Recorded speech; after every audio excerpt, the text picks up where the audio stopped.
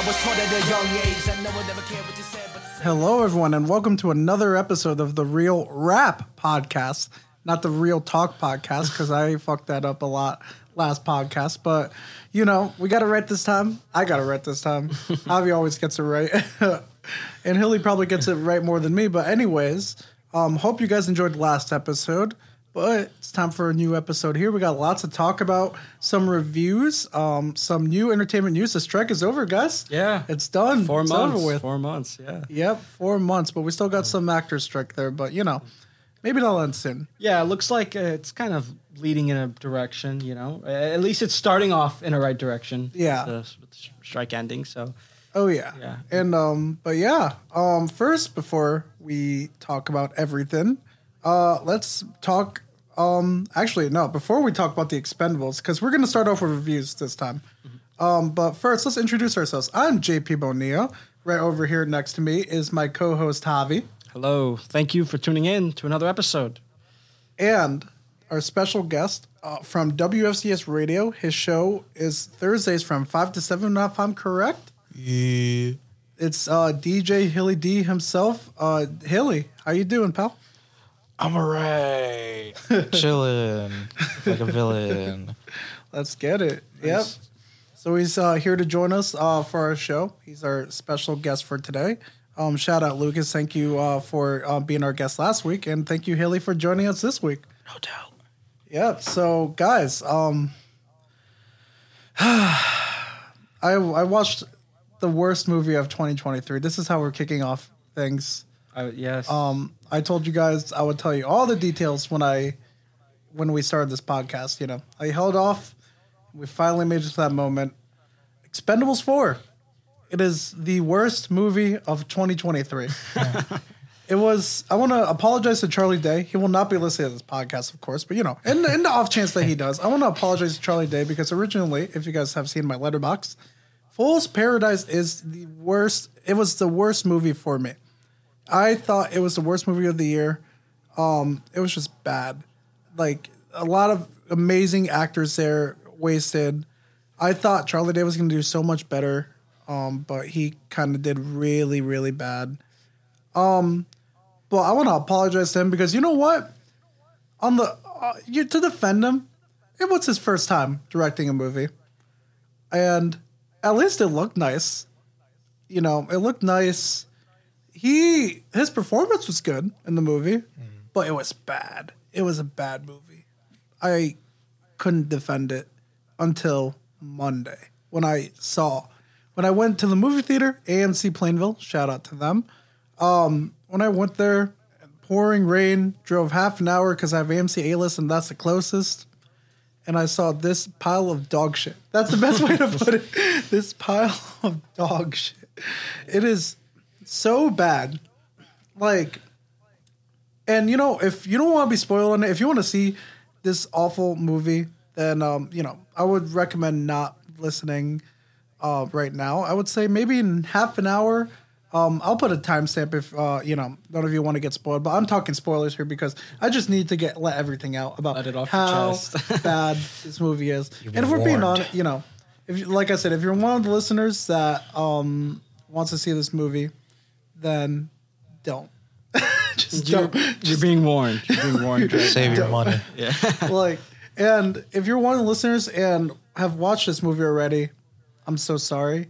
But I'm hoping, and I think the number of listeners that have watched this movie is 0. At least I hope. I don't know. Is it so bad? I mean, there was like 3 other people in the showing I went to. And I watched it in Dolby. It's a very loud movie. And you know what? I took notes. I showed Javi before. Javi didn't see the movie. Yeah, I didn't see it. But I showed him some clips. He doesn't know what happened in the movie or anything, I don't believe. So you're gonna get the whole plot the whole right breakdown, here. basically. Yeah, but he saw some clips just because I wanted to give him some context and everything. So let's go over the notes I took for this movie because what a shit show it was. So, you know, like I think it was about half an hour in the movie where I just decided, you know what, let's take notes because I just need to talk about this movie. I really do. You almost walked out too. I did want to walk out. You wanted to walk I out. contemplated walking out so many times. I'll tell you the certain points when we go through this notes of the times I did want to walk out. I actually want to walk out 32 minutes within the movie. 32 within the minutes, movie. half an hour. That's how bad it was. Wow. Because like the beginning was rough, but nothing where I'm like, okay, yeah, I'm done. I need to get the fuck out of here. No, it was like 32 minutes with it, like, within a movie where I'm like, I hate this movie. It's not even like I dislike this movie because now Fool's Paradise, I said I hate that movie, but I dislike it. Expendables 4, I hate this movie. And I'm not going to act like Expendables, like the franchise never had like amazing writing or anything, Okay, let's go over so the first bad thing about this, the premise of the Expendables, all three of them, is that they're they're pretty much the all-star team of 80s and 90s, maybe even 70s action stars. Mm-hmm. Even some 2000s, because, you had Jason Statham there. Yeah, Jason Statham, Terry Crews, a couple of people. Yeah, so. Like, you had a bunch of people there, all-star cast. Like the first one, you had, both of them, Randy Couture, who wasn't an actor, but, you had some UFC fighters. Even you had too. Stone Cold Steve Austin. You had Stone Cold Steve Austin. Yeah, the Texas Rattlesnake himself. Yeah, Did they not only include him in Terry Crews and Stone Cold and Terry was in multiple, but Stone Cold was only in one. Okay. He was only in the first one. Was Terry Crews in 4? Was he in 4? No. Oh, okay. And I'll get to that. Okay. Yeah, because I remember, in advertising, I don't think I noticed him in the commercials or even the poster. Yeah. And it's hard to even talk about this movie. They have that's the whole premise. It's like the all-star team. It's like, like the last hurrah for a lot of these guys. Yeah. Like, you had Arnie in there, like all these guys. A bunch of badass, action superstars ready to tear shit up, and Expendables 3 had Ronda Rousey, which was cool at her peak. This is like peak Ronda Rousey. Yeah, it was. Yeah, before WWE, before she went to WWE, because it came out in 2014, right? That was when she was a women's bantamweight champion. Still in UFC. So that 3, even though it's bad, it had a great cast. Like you had also Antonio Banderas there and everything. Wesley Snipes. Yes. So you had they added So, I mean, they know how to put together a team, but just the problem is how to use that team effectively. Yeah. They know how to put together a team. So I get for those who don't know much about the Expendables, you got the gist of it now. Mm-hmm. So, you think action stars, action all-stars. Mm-hmm. Expendables 4 doesn't do that. Like, you got Sylvester Stallone coming back. You have Jason Statham and Dolph Lundgren back. Mm-hmm. You have Randy Couture back. And like I said, I gave you guys a list, like Ronda Rousey, Stone Cold, Wesley Snipes, Chuck Norris, Jean-Claude Van Damme, Arnold Schwarzenegger, and then just so many names. But this one, they replaced all those people. And mind you, it's not like a lot of those people died. They're just not, they haven't even been mentioned in the movie. They're just not in there. They're just not in the movie. So who do they get replaced by? Well-known action stars Megan Fox and 50 Cent. Why? Maybe, I noticed maybe that. 50, but Megan Fox, Transformers? That's it? Yeah, she did. That's Transformer. Yeah, that's basically. Don't get me wrong. I like Megan Fox. I really liked her in Jennifer's Body. That was a fun movie. I don't mind her. I liked her as April in Teenage Mutant Ninja Turtles too. I forgot she was even in that. Yeah, she was in both of them. I mean, everyone forgot about those two movies. The new one's better, but yeah. I don't think she was bad in those movies. I think she was fun. I like Megan Fox. I like 50 too. I love 50. Mostly, I mean, not really for his acting. Not that he's a bad actor or anything. Just mostly for his movie. I mean, his music. Yeah, I love 50's music. But when you think action stars, you don't think those two people. Yeah, you don't see that. Yeah, no, whatsoever. Like it's that's where we're already losing some negative points. But you know what? Going into it, I was just like, okay, it's weird that the cast was so less, kind of downgraded from the past cast. Mm-hmm. But maybe the movies will still be, the movie will still be at least fine, passable. Yeah. Maybe not great, maybe just mediocre. That's fine. But the two takeaways from this is that A, never trust a movie that replaces an A with a 4 in the title. Because the last movie that did that was another shit show, Fantastic Four 2015, or as we call it, Fan4stick. Also, never trust a movie where the goal is to start World War III between Russia and the U.S. because terrorists want to get richer or something. Secret Invasion did that. So this is the second thing I've watched where that happened. So let's get into it. Early notes that I had. Worst movie of 2023, like I said. Mm-hmm. You thought The Flash had bad CGI. Oh boy, let me tell you about this movie. The CGI in this movie, oh my God. It's like, the CGI in this movie, it is as bad, like, it's as bad as something very low budget and mediocre, not even mediocre, awful. It is like Airplane versus Volcano, Sharknado, like, those Asylum movies. That's how bad the CGI is. Mind you, the budget for this is $100 million. So where did that $100 million go? Because it definitely didn't go to the CGI of this because it was bad. Those explosions look so bad. The green screens, dude, there are porn parodies that look better in this movie. There are. Like, it is that bad of a movie. And it's directed by this guy named Scott Wall. I don't know if I said his last name right. He made a movie called Hidden Strike that had Jackie Chan and John Cena. Oh, yeah. And it was the Netflix, same thing there. Yeah. Like, like the CGI was just horrible in that movie. The green screen was awful. You could tell that they weren't in the locations that they were in. Like, it was just so obvious. He did not use any of that movie magic. And it's the same thing here. This guy, it's like, what the hell is he doing? Like, it just looks so bad. It was bad.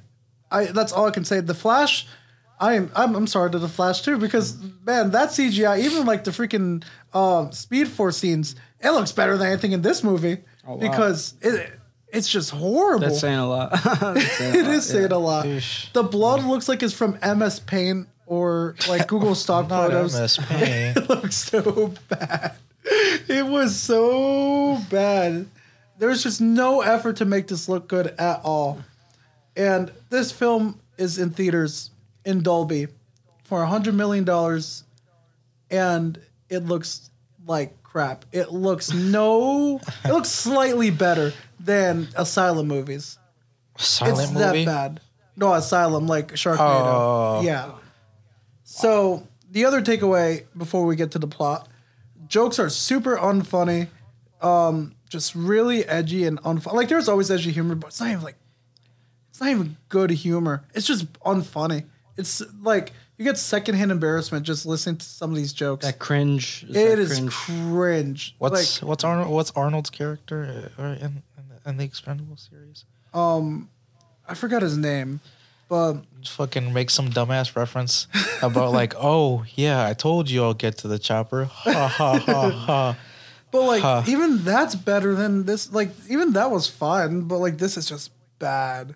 Stallone's character is useless and shit. He's really useless in this movie. We'll get to why.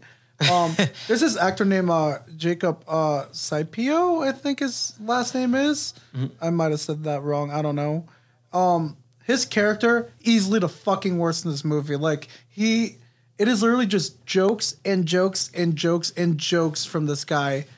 And none of them hit. All of them is awful. Like, it even gets to the point where in the movie, all the characters tell him to shut the fuck up because it is so bad. And that's how that was my favorite part of the movie. Just when they told him to shut the fuck up because he was horrible. He was horrible. Jeez. And he was fine in Bad Boys for life. So, I don't blame him. It's just the writing for all these characters is fucking terrible. Fucking terrible. So let's get to the plot because it's going to take a while.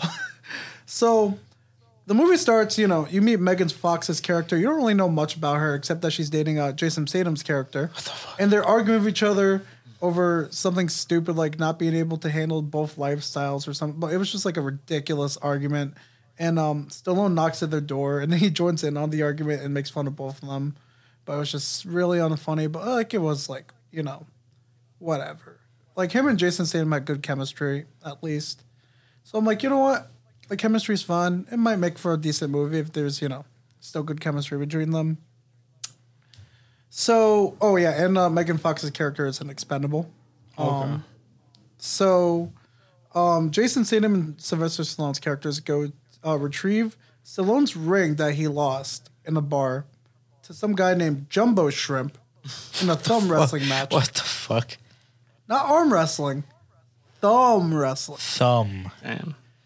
Thumb wrestling. And the plot is basically him trying to get his ring back? No. This is just the beginning. Oh, the beginning. Just the I was about to say. But Jumbo Shrimp plays an important factor. He's the guy in the clip that I showed you that gets punched in the face by Jason Statham. Oh, the two that are fighting. Yeah. Fighting. Yeah. So he plays an important part later on in a way that you won't expect.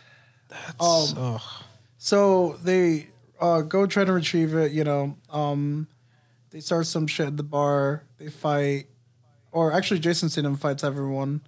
Sylvester Stallone's just sitting there doing nothing because I hurt my back. Like this and it turns out his back wasn't even hurting or whatever. I don't even know. I was confused. But he did fucking nothing. But they retrieved the ring, successful mission. Then they go on a mission with 50, whose character is introduced to us in the film, Dolph Couture. And I want you guys to keep this in mind. I want you guys to remember what I'm going to say here. Those guys are there. Megan Fox is not with them in this mission. I repeat, Megan Fox is not with them in this mission. Okay. So remember that. Uh-huh. Remember that, because that's an important detail for later on. Okay. Mission, okay. Okay. I just had to breathe. I'm just sighing at how bad this movie. Just remembering how bad this movie was. So the mission is to get stolen nukes back from terrorists because we don't really get explained that until later on, I guess. And even the reason for it is fucking stupid as hell. Isn't it like every fucking Expendables movie just literally dealing with terrorists in some way, shape, or form? Yeah, but this one was worse. This one was way worse. So, just to get straight to the point, the mission goes bad. It goes horrible. As always. Statham ignores orders from Stallone's character. Stallone is, riding on a plane and everything and shooting. He's just shooting at everyone, missiles and everything, bullets, etc. But then a missile from the enemy side hits Stallone's plane. Stallone's plane is on fire. Statham says, "I'm going to go save your ass." Sylvester Stallone's like, "No, fuck no. Get those fucking nukes because my life is not more important than the whole world." Mm-hmm. And then Statham's like, he's going after him, but then he's like, "Fuck it, I'm going to save your ass." Then he goes, and the plane crashes, and we see a destroyed plane, and in the seat, on the pilot's seat, a burnt corpse. Stallone's character is dead. And how many minutes is this into the film? Half an hour. Oh, half hour. It's so. only half hour? Jesus. I don't even know it was half an hour by then. It might have been only 20 minutes and he's dead. Damn, Barney's dead. They just take his. Wow. So then, so like I said, they show the burnt corpse of the character. Keep that in mind for later on, all right? Yeah. Uh-huh. Then a memorial service is held at the bar where Barney's severed arm is on display with his ring that they retrieved earlier in his middle finger. His middle finger is sticking up and everything. So now this is the part where I told you guys to keep in mind. Remember what I said earlier. Uh-huh. Statham's character gets fired for disobeying Barney's orders. Mm-hmm. Barney's, Stallone's character. So because of that, there needs to be a new leader because Barney's dead. So who did they name? Megan Fox, who is not even in the mission at all. In fact, we don't know anything about her. We don't know what missions she's been on. We don't know anything about Megan Fox's character. They did such a disservice to her because they she wasn't. It's not Randy Couture or Dolph Lundgren who are in the mission, who are literally in all three movies. We saw what they did and everything. We know they've been there the longest. No, they give it to Megan Fox, who we don't even know if she's been on the mission. Yeah, and she wasn't on this one. Jeez, she was just at home while everyone else died or got hurt. Kind of bad character development. Yeah. That's pretty much. It felt so rushed and everything. Like I said, they did really. I would say, honestly, if I'm being honest with you, they did such a disservice to the female characters in this movie because there's only like 2. And the other one, I don't even know. There was another one there. I don't even know why she was there. She did nothing. She literally did not. Actually, I'm just going to get straight to the point. None of these guys do anything. They never do anything. I'll get to that in a sec. Actually. Even the fight scenes and all that stuff, the explosions, they're not fun either. We're going to get to it. We're going to get to it. I'll explain why. Because man, everyone, I mean, it was just really apparent with the female characters, but man, think about it now. All those characters except for one, they were shit. They did nothing. So, Stan leaves. He steals a ring and takes it back from, for himself because he wants to remember Barney. He goes to find work because he's unemployed. So this is the thing you mentioned earlier. He serves as a security guard for a social media influencer. And by God, this is the worst fucking scene I've seen in a movie in such a long time. So it's this motherfucker who looks like James Corden, annoying as hell. They do the really cringing thing where, there's just like stupid fake comments on the, social media posts and everything. Yeah. But this guy is so obnoxious. And I know he's written to be like that, but he's so annoying that it's just like, it turns you off from the movie and it's just like, oh my God, I want this to end already. So he serves as a security detail for this guy. He's being James Corden. I'm just gonna call him James Corden. Yeah. Discount James Corden is a social media influencer, has all these women in this house. There are like hundreds of women. Damn. And he's being sexist as fuck to them, saying, let's see which one I'm gonna fuck tonight and everything. Jason Statham's like, hey, respect them, they're human beings, all this stuff. Yeah. And in the one good thing in the scene, he beats the shit out of James Corden. Okay. And I'm just like, thank God, because this motherfucker was so bad. I never want to see him again. I'm sure the actor's a really nice guy and everything, but I'm sorry, man. I never want to see him again. It was just too much. It's too much. It was way too much. What a stupid scene and everything. And then you have people in the comments saying like, oh my God, I want to fuck Jason Statham. I want to fuck the guy, fuck that guy and everything. Like, what? Oh my God, it was so stupid. I hated that scene so much because it was just so cringy and everything. Like, my explanation's probably better than the actual scene. I won't lie to you because, most people were like, oh, it can't be that bad. Oh, trust me. If you see that scene, when it comes out on digital and, there's YouTube clips and everything, I dare you guys to watch that scene because it is bad. It is the worst thing I've seen in such a long time. I don't think anything in Fool's Paradise was as bad as this. Shit, there's probably some clips already. So let me. Oh my God, it's so bad. It's just fuck this movie. This movie sucks. So then, I think he gets his money or whatever, but beats the shit out of him, unemployed again. So then Jason Statham's like, you know what, fuck it, I want to avenge Barney, and I'm gonna go to my ex's house, so Megan Fox, and check out files and beat the shit out of these terrorists and get revenge for my friend. He gets caught by her. He's like, hey, I want to go on a mission. This is the clip you saw. And she's like, no, you weren't invited. You're not allowed to join us. Like, motherfucker, what? And this is why it gets stupid later on. It gets really stupid later on. So they fight. Then they have makeup sex. And Staten gives her knife. Keep that in mind for later on, too. Actually, no, it's the next thing. Turns out it's a tracker. And, sneaky Jason Statham, using this tracker, goes and follows the Expendables to Thailand, which is where the terrorists are at. So, then the Expendables go on a mission. Jason Statham's like, he's somewhere else because, he's not with the Expendables. He wasn't invited to go. He is fired still. So the team consists of Megan Fox, this model Levy Tran, who I saw in Shameless. She was cool there. Randy Couture, 50 Cent, Jacob, however you say his last name. Andy Garcia. Andy Garcia is in this movie. He's the one that fired Jason Statham. I forgot to mention that earlier. Okay. So Andy Garcia is in this film, and he's like, I guess he's like the head guy there or something like that. I don't even know. So they go on this mission. They're on a boat to stop this terrorist, which apparently is where the nuke is at because they stole the nuke. Mm-hmm. And you know they're led by Megan Fox. They go check and it's empty, and then they go into some room, and then they find everyone, and you know everyone has guns. The Expendables have guns. In past movies, the Expendables they usually just go and fight. You know, yeah, like they will fuck shit up, and they don't care how many people are there. They will fuck shit up.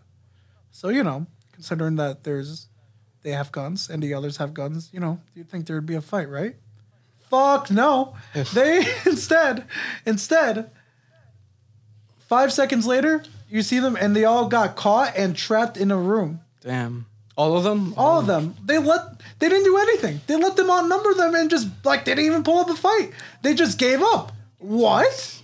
I know, and then there's like multiple of them and they're like big. Yeah. They're big guys too. Like yeah. Big guys. Like it's just they did nothing. They just easily got caught like that, like nothing.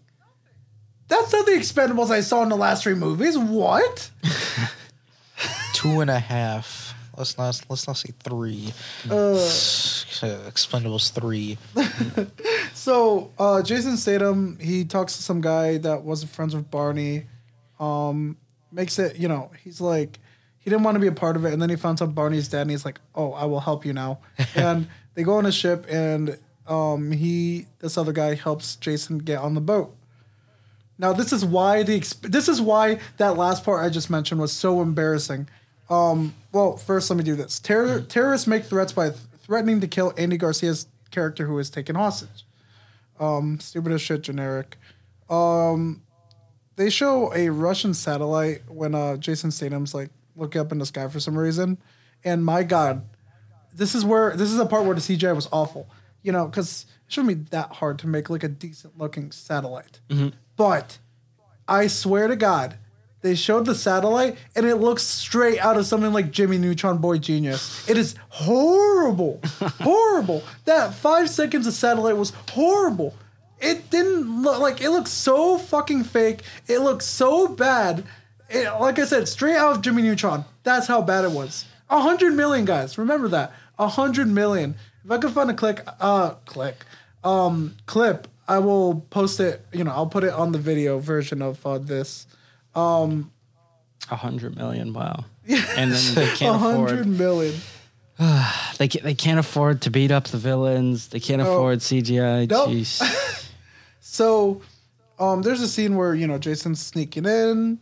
Terrorists are watching a video of him beating the shit out of James Corden. And they're really big fans, and they're like, oh, I want to meet this guy so bad. He's a hero of mine. Then they do meet him and get murdered by him in cold blood. Great. That was actually kind of funny. I won't lie. Like that part was just like, okay, that was a little funny. I won't lie. So remember, there's 8 Expendables that went on the trip and they got caught easily. Mm-hmm. But of course, fucking Jason Statham, one guy kills the majority of their army. Everyone on the ship gets murdered by this one guy. The Expendables couldn't do, mind you, they didn't do shit in this movie. And there's 8 of them. There's 8 of them. And how many people were on the terrorists? How many of them were there? God knows how much. There's a lot. There's a lot. There's okay. a lot. But you know, you would think like one guy killing them all versus like 8. So 8 people couldn't kill these guys, but one motherfucker could kill them. And it's not like it's like, you know, 8 like people who don't have like combat training thing. No, it's like 8 of the baddest motherfuckers, like, you know, allegedly in this universe. And they gave up easily while Jason Statham's out there murdering them in cold blood in the most creative ways possible. Actually, it's kind of generic in this one, but you know, like, you know what I mean? It's like, there was one cool scene where there was like a motor, like him jumping on a motorcycle and did a wheelie kind of, that was cool. But like, this motherfucker murdered everyone. And the 8 Expendables couldn't do it, dude. 8 of them. 8 of them. Oh my God. It's just so unbelievable. Unbelievable. It is like, just I don't even have the words. Trash. It's trash. It's so trash. So the Expendables can't escape. They're trying to find a way to escape. So they find this thing, but they can't open it. Like this little what's it called? This vent. So they're like, oh, it can only be open if you put something wet on it. So, oh my God, it's like, man. So basically, you know, they're all stuck in a room. There's nothing wet. Mm-hmm. So Randy Couture's character's like, you know what? I've had to pee this whole time. So we get a 30-second scene of him just taking a piss on his thing. And I'm like... Nothing happening. Just everyone stare at him taking a piss. Why? But it works. They get out of there. Jason Statham opens the door. They're not there. Then they meet up somewhere else because they almost get... These guys, there's like 2 terrorists, and these guys get stuck, and they're like, you know, raising their hands and everything, and just like, you know, they don't know what to do. But Jason Statham like comes out of nowhere and just kills him immediately. Like, this one guy is doing everything, while these 8 other people just don't do anything. What kind of leadership is this? This is fucking terrible leadership, bro. Absolutely. So, he easily killed that person. So now it's time. The final battle. Dun, dun, dun. So, something, it was a funny thing. PIMP by 50 plays and distracts terrorists. So, meaning, I guess 50 has a doppelganger in this movie, I guess. So there's 50, and then the guy that looks 50's like him. portraying, and I guess he looks like him. That's kind of fun. Man, what kind of bullshit? It's like you know, like in Captain America: Civil War, where they reference Star Wars, and I guess there's Samuel L. Jackson, and then there's Nick Fury, who looks like Samuel L. Jackson. That's, you know, it's stuff like that where I'm just like, okay, that's fun. That's fun. That's a little bit fun. Whatever. So, you know, they kill all these guys. There's more guys that they kill, but the other guys don't really do anything. Like, it's really mostly just Jason Statham. And I forgot to mention the other guy in the ship. He said he wasn't gonna fight because like I don't have it in my heart to kill anymore. Wow. And then a couple minutes later, before they meet up with the Expendables, he's like, "Oh, actually, it would be a dishonor to not save Barty's friend, and I'm killing these motherfuckers also." So then, after that, you know, more action goes by and everything.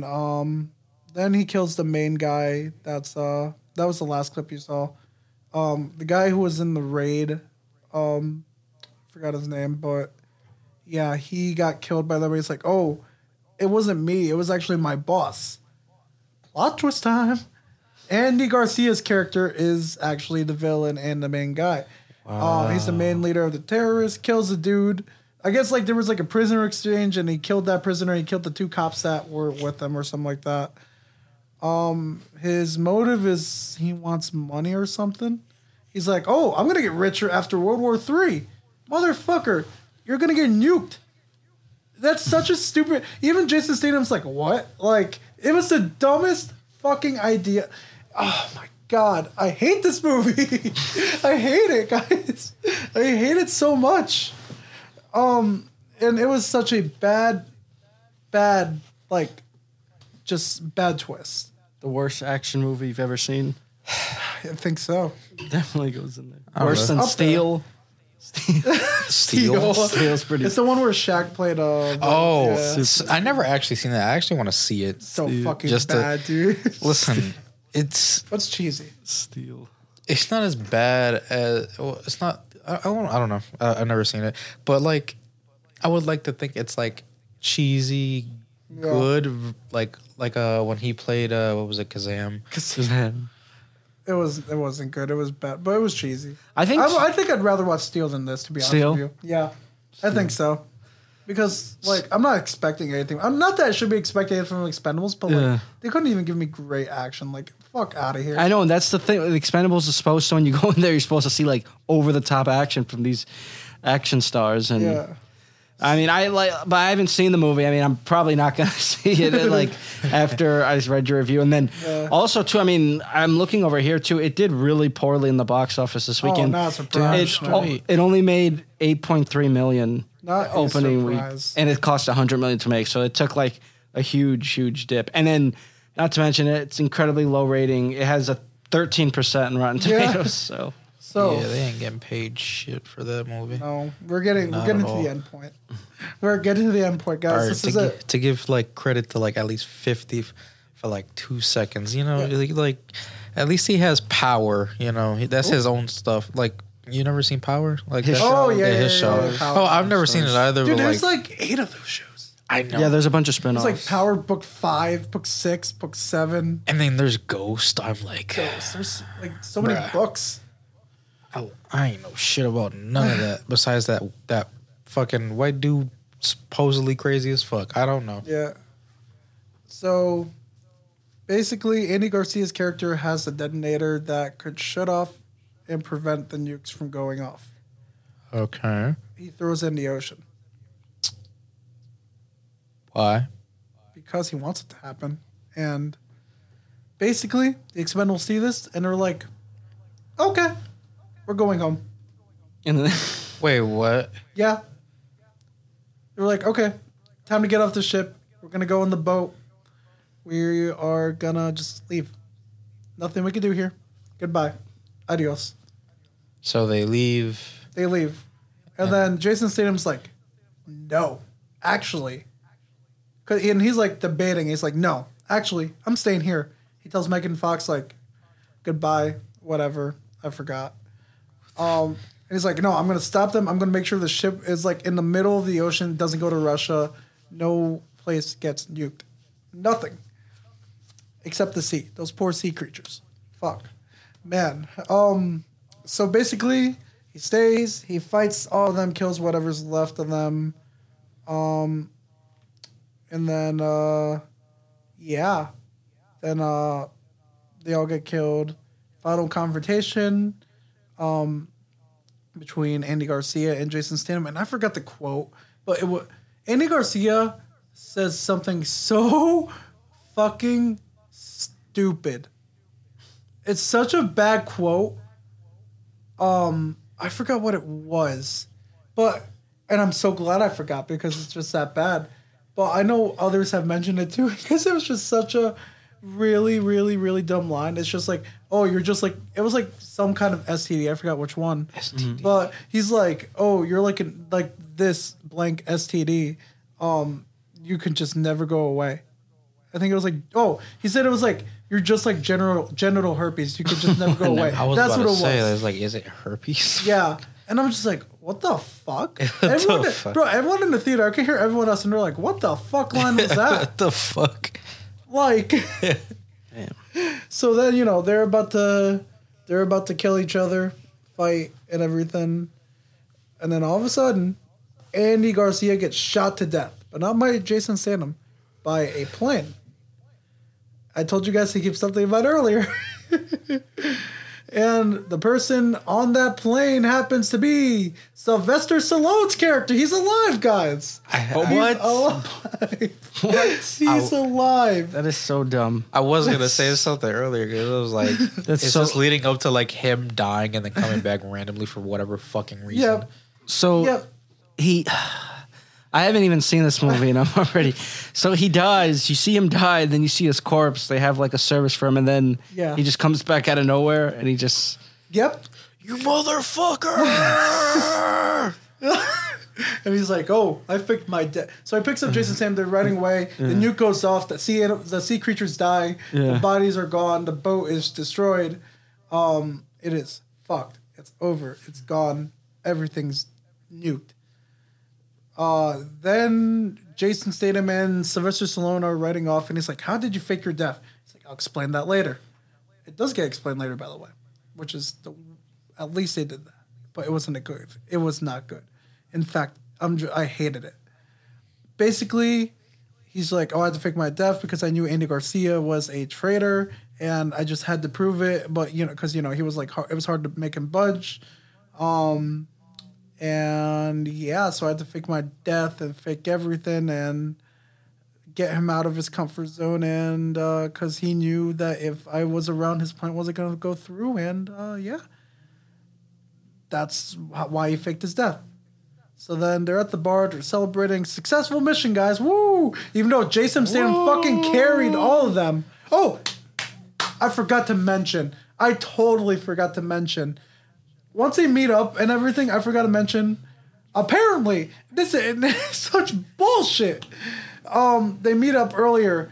When they meet up earlier, Megan Fox is like, "Oh, yeah, this was actually all part of the plan all along. I knew that the knife you gave me was a tracker. Tracker. It would be funny. It was a tractor. Tracker. I knew you were gonna show up anyways, and that's why I didn't invite you on the trip, and it worked. So yeah. Are you fucking kidding me, bro? If he went with you the first time, you wouldn't have been trapped on the fucking boat. You would have probably, like, he would have fought. Because that's just how the character's written. Like, he would fight all those guys, and he already did it. He did it by himself. He literally carried this whole team. This whole team is, like, celebrating like they did something. They did nothing. They just stood there. They got caught. They did nothing. 50 Cent looked like he didn't care. None of them looked like they did nothing. They did nothing. I don't know what they did. I can't name a single thing they did. Like, Dolph just shot some people, like 2 people. They did nothing. Absolutely not. Like, I can't believe all these guys were useless. Unless you're Jason Statham. They're useless. Absolutely useless in this film. I don't know why they were here. I really don't. I don't know what the point was. It might as well have been like Transporter, like 4. He could have just carried the film on his own. It could have just been, I don't know why they made this Expendables. If you're just going to focus on Jason Statham, you might as well have made this another Transporter. But anyways, they're celebrating at the bar. Hooray! Barney's not dead. So then the explanation finally comes. So, this is for, if you remember, I told you one last thing to keep in mind and remember. And this is where he plays a part. So, Jason's like, "Oh, how did you fake your death?" And then Barney's like, "Well, remember Jumbo Shrimp? The guy that we fought earlier and got the ring back and everything, all this stuff. Yeah, basically, I knocked him out. And, basically, he knocked him out and took him on the plane. And he woke him up. And once the plane got hit, he woke him up and put him in the pilot seat. And Barney jumps out.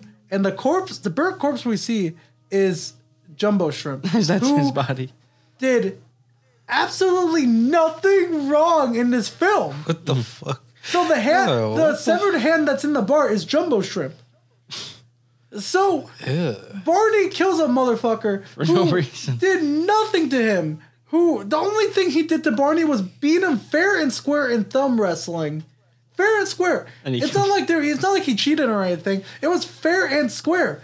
And he won the ring. And he wouldn't give it back because he won it fair and square. No, that motherfucker won the battle. Nah, he won the fucking war by fucking doing what he did. He said, "You want to take my shit? All right, bet. I'm gonna knock your ass out. Put you on this fucking plane real quick." And this guy suffers for nothing. He wasn't even he didn't even do anything wrong. And apparently Jumbo Shrimp isn't actually his actual nickname. It's just a nickname that Barney gives him to be an asshole. And what the fuck? Jumbo Shrimp. Jumbo. It's what? He just proved that guy's point. Barney's a fucking terrible human being. He's so useless. He let his team. It's just so. This movie's so bad. So bad. So bad. I hated it. It has half a star on my letterbox. But if I could give it -5 stars, I would in a heartbeat. So it's -5 stars for me. That's how bad this movie is. A dead nothing just doesn't deserve any points. It doesn't deserve anything. Nothing. Sam. I hate this movie. I hate it. Don't watch it, guys. If you're considering watching this movie, don't. For the love of God, don't. There's better movies coming out. If you want to see a bad movie that will actually be like more mediocre and everything, just watch Saw X. That will at least be fun. Like, you know, just watch anything else in the theater. You know, Equalizer 3, whatever. I don't know. Anything but this movie. It's not worth the money. It's dog shit. Absolute dog shit. No, I really can't name a redeeming thing about this movie. It's that bad. Oh my God, I can't believe I went through that. I can't believe I... How long is it? It's like hour 45. I want to say an hour 30. Oh, so an hour and a half. And it's still not worth it.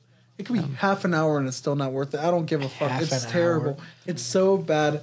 I never have wanted to walk out of a movie so bad. The only reason why I stayed was for this podcast. If we didn't have this podcast, dude, I would have left. It's that bad.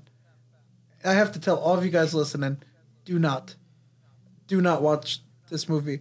And if you're watching this movie to see how bad it is, Godspeed, my friends, because it is terrible. It is the worst movie by far.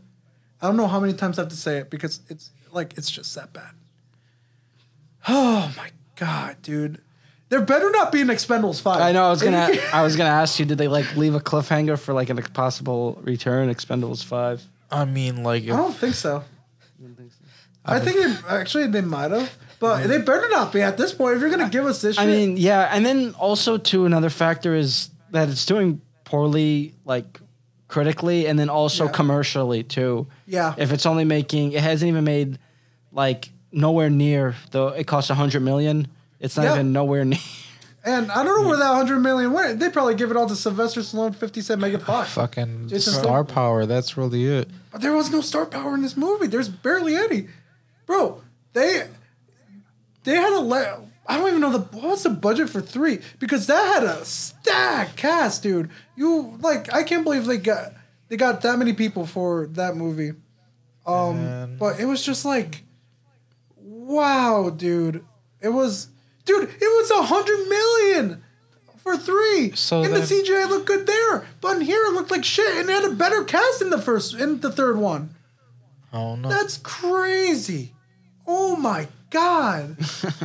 Oh my God, dude. And you're not a fan of the third one, but you prefer the third one. I like the third one a little bit better now after seeing this one. For sure, dude. This is... Oh my God. Shit. That's all you could say about this movie. Shit. Oh, I mean, like, if you leave a cliffhanger for any type of,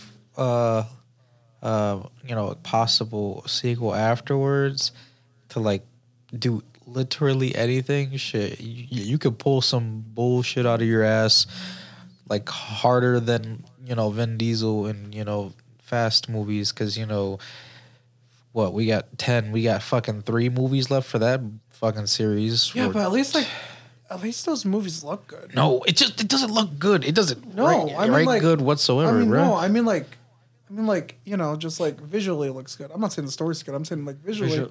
It looks good visual. Like the one thing you can never say about Fast and Furious movies is that like they all look good visually.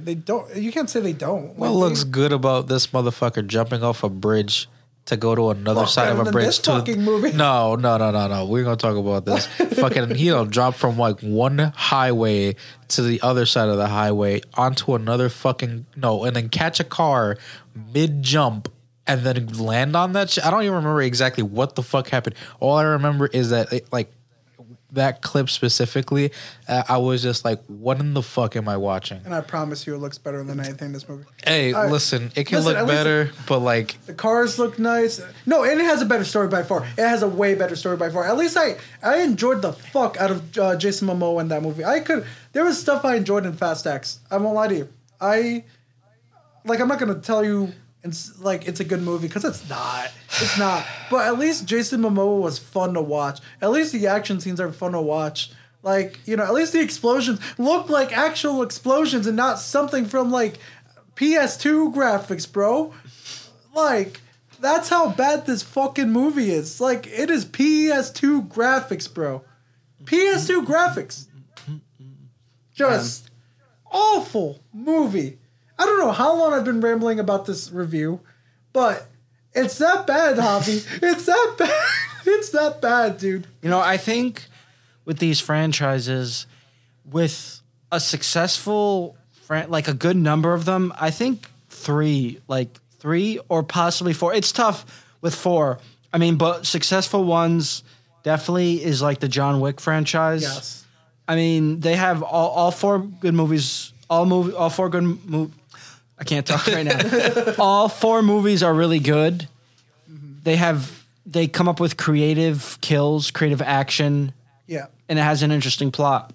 Yep. And I think what happened with kind of the Expendables is that, the first two, they kind of seem, the first one seems like an idea, people of retro action stars, coming together, tearing things up. And you have like I said, you have all these action stars. I mean, Stallone was big in his time. Arnold Schwarzenegger was big. So you got all these guys coming together, Terry Crews, and I think what happened was that they saw this, and then I think the first, I think 2 or 3, they did pretty solid in the box office, and then I think that kind of gets to them, and they say that, okay, we kind of have, a calling here, we kind of have like a following, and we could do that into more. And I think the more they do, the less exciting and the less action packed you get, and it just becomes kind of like dry, in a way. And I think that's what kind of happens with some of these, especially like big over the top action franchises. Like I said, some of them, like John Wick, is definitely it's still holding up. I don't think we need a John Wick 5, but if we did get to see it, I mean, it's I'd like definitely to gonna happen with a new character. I'd like to see John Wick 5 based on the post credit scene. The post credit scene. I want to see more of that. I forgot his name, but he was so cool in that movie. What, Donnie Yen? Yeah, Donnie Yen's character. I forgot his names. I forgot his character's name. Oh, name in the movie. But like, there was a tease where spoiler alert, if you haven't watched John Wick Chapter 4, be warned. Where I forgot the other guy's name too. He killed her father, and the daughter is trying to get revenge. I would love to see a revenge movie like that. Oh yeah, isn't that supposed to be what the next one is? They're doing like a spin-off. Yeah, I hope. Ballerina. But that's not. That's totally different from. Totally different. Yeah, that's taking place between chapter 3 and 4. Chapter 3 and 4. Listen, I don't know. John Wick isn't my slice of flavor. Because you say the plot is really cool and whatnot. I don't know. I just don't fuck with it. I like it because it's like, all right, you get the whole premise is like, okay, this man is out of whatever underworld that he was a part of, and he's trying to live a normal life. You steal my dog, you kill my dog, whatever the fuck the case may be. I'm gonna go fucking kill you. You fuck with me just even a little bit, I go fucking kill your whole criminal empire and just fucking ruin it. Well, shit. That went from fucking 0 to 100 for no fucking reason, with nothing else to fucking show for it otherwise. Go ahead. No. Then I don't know, like with 2 and then beyond is like, and then he gets back into all of that shit, and then I'm not too familiar with everything that happens in the and the in betweens, but like I don't know. It's just like once you go from that and then you're trying to build something off of that, and then trying to just like delve into something else, so like that you can like try to forget about like what the fuck it started from. I don't know. Just didn't. What I like about the John Wick franchise is just it's stylish in a way, and just the look of it too. Kind of has that darkish kind of film noir essence to it. That's what I like from the series. And I think when they have like a certain vibe and with like a certain character, I think that's what kind of makes me enjoy it and bring it back. So kind of like shifting gears now to the Equalizer. I was going to say, yeah. Because way better movie. Equalizer 3, yeah. So with the Equalizer series, it's good because you have Denzel Washington's character, Robert McCall, who's basically, he's retired, but then all this stuff happens and the people that he's surrounded with are being harmed. So that calls him to go into action. And so I did see 3, and you saw 3 today. Yeah, I saw it today. You just saw it today. And before I watched 3, because I saw it last week. I saw 3 last Thursday, and then I did a rewatch of 1 and 2. So I think with the Equalizer franchise, I think that is a good trilogy because, again, it's not too over the top. I mean, some of the action is over the top, but it doesn't over welcome its stay when it does go over the top. It kind of stays leveled in a way. Because if you look at the first two, they're really not that violent. I mean, there's some action, some stuff going on, there's some blood and stuff, some crazy kills. Three's that violent either. Yeah, so they're not that violent, and I think with Denzel Washington's performance, he brings a certain essence to his character that makes it just smooth and just likable. Yes. I think these characters, you just kind of make them likable and root for him. I mean, you see him again, he's a guy, he's retired, and then this one too, he's in Italy. Yeah. He's in Italy, trying to enjoy Italy, trying to get away because he's originally from Boston. He's in Boston, Massachusetts. And I think the third one is definitely, to be honest, I think the third one is definitely like my favorite out of the trilogy. It's close. It's between 1 and 3. Because usually like 9 times out of 10, I'm going to say the first one is the best out of a franchise. But in this one, 3 definitely held my attention a lot because it brought something new, brought a different setting, and then also had a new character too. I mean, each film has their own new character. So in this one, we had Dakota Fanning's character, which I thought was good to see. I didn't recognize her for a second. Yeah, because it's just good because she hasn't been in a movie in a while. I think the last movie I saw her, and she had a small role in it, was Once Upon a Time in Hollywood. That's when I saw her. Yeah, and that was like 4 years ago, 2019. Yeah. And I thought she was good in the movie. It's good to see her again. And then also too, she had previously worked with him almost 20 years ago because they did a movie back in 2004 called Men on Fire. Have you seen it? Yes. Tony Scott film, yeah. So it definitely, with the Equalizer, it brings new characters. Again, it has that same Robert McCall manner that we all know. He's kind of calm, but he'll protect the ones and protect himself. He definitely has people that he looks out for. And he protects himself. And like I said, there's definitely some decent, fun action sequences going on that are not over the top and are not super violent. Like, you get it, but it doesn't need to like go over the top. I feel like with Expendables, that they know that they have all these big action stars, so like, oh, let's go over the top. But then sometimes when they think that they're doing something really big and creative, it just kind of misses. It's like a hit and a miss. Yeah, that's how I kind of feel. But I haven't seen the fourth Expendables, but definitely from what I heard, though, you should. Yeah, just looking at reviews alone, my fault. Just looking at the reviews alone, I was just like, damn, that shit's really fucking bad. What do they give it? I saw someone gave it like a fucking 2 or 3. I don't remember. That shit was fucking bad. Yeah, so I think it just comes to like its structure, and then when it's action, you have to keep it like, yeah, we want to do something different, but we don't want to also take away from our story too. And I think with comparing, it's kind of hard to compare the Equalizer with the Expendables because the Expendables is a group and the Equalizer is just a single character. But I think with them is that the Equalizer kind of relies more on character, its story, versus Expendables where they just kind of focus more on the action and that getting that adrenaline rush, which is good, but again, if you're doing that, then all you really have is just explosions and no really... Because like you were telling me right now in your review, you were saying that there was no character structure. Like the characters were just basically thrown together. Like you were saying Megan Fox's character, she just came out of nowhere and then she became the leader of the... Like, it doesn't, she didn't earn it. It's not like she... Like, that's the problem I had in this movie. Like, nothing feels earned in this movie. It is just... Megan Fox just gets the leadership role because she gets the leadership role. She wasn't on that mission, and she did nothing. There was nothing we didn't see her in an action scene at all. In fact, now thinking about it, I don't even know if we even saw her in an action scene in this film. Yeah. I literally looked at a fucking trailer. I saw like one action scene where she was holding a gun for... Well, I mean, that was a trailer, though, where like there was one scene where she was just holding a gun. I don't know. Yeah, like, honestly, dude, like, if you're gonna have, like, if you're not gonna give Megan Fox, like, some action stuff, I guess, like, the only scene I remember were her and Jason Statham fighting. That's really it. And that's just something that led to a sex scene. Like, if you're just wasting her on, like, then why even have her in the movie at all?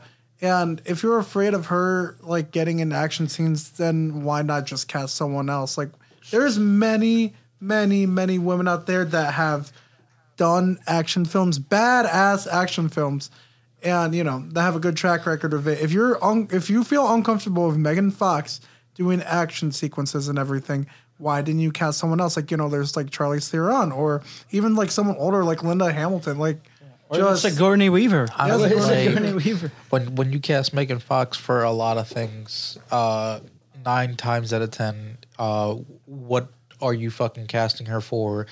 If not for her looks. Yeah. And at least for me, prior to when she did everything to her face and whatnot, I'm okay with. After all of that, fuck off. Okay. But the thing is, like, I don't know. I get it. Like, she was cast off her... And it was very apparent in this movie that she was, like, really cast on her looks. Yeah. But, like, you could do both. You could, like, cast her on her looks and, like, because you can make her a badass. But in this film, it just, like, was just mostly looks and, like, hey, let's get her in lingerie and all this stuff. And, like, like... That's Stallone's film, right? He didn't write it, but he did produce it, I believe. Yes, okay. So I was like thinking like, all right, so realistically when you think of like the Expendables period is like you got, like you said, the whole culmination of, all these action stars and whatnot. And then you got to fucking sit here and appeal to people that aren't necessarily like too much into action. I wasn't into action films like for fucking ever as a kid. And then after that, like, as a teenager, then I shifted to comedy where I like mostly like to see funny shit on screen. Yeah. You gotta fucking drag me to fucking want to go see something that's mostly action half the time now because it's like half the same shit most of the time. If it's not explosions or fucking stupid ass bullshit with like subpar plots, I don't know. But point being is like, I don't know, to grab more, I guess, casual attention, I guess. Mm-hmm. Yeah. I don't know. I'm just like... Yeah. I don't know. And like, I mean, that's a good point because like, there's the whole thing with her and MGK, and MGK does have a decent fan base. So, their thinking was also probably like,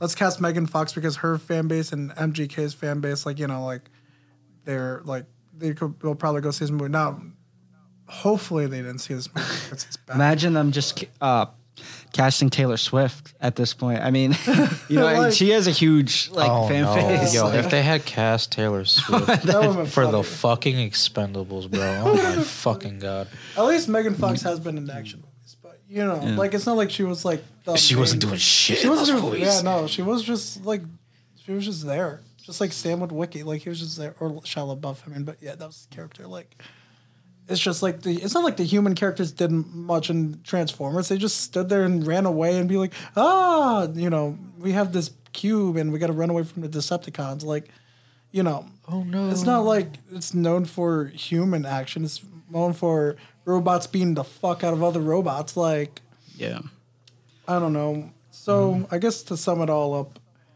Expendables, or we'll just say the Equalizer 3, pretty solid. I liked it. Anton Fuqua, you did a great job. Yeah, he directed all 3 of them. Yeah, did a great job directing. I give it a thumbs up. I enjoyed seeing Denzel Washington, bald, old, fat, still kicking ass. Yeah, no, you love to see it.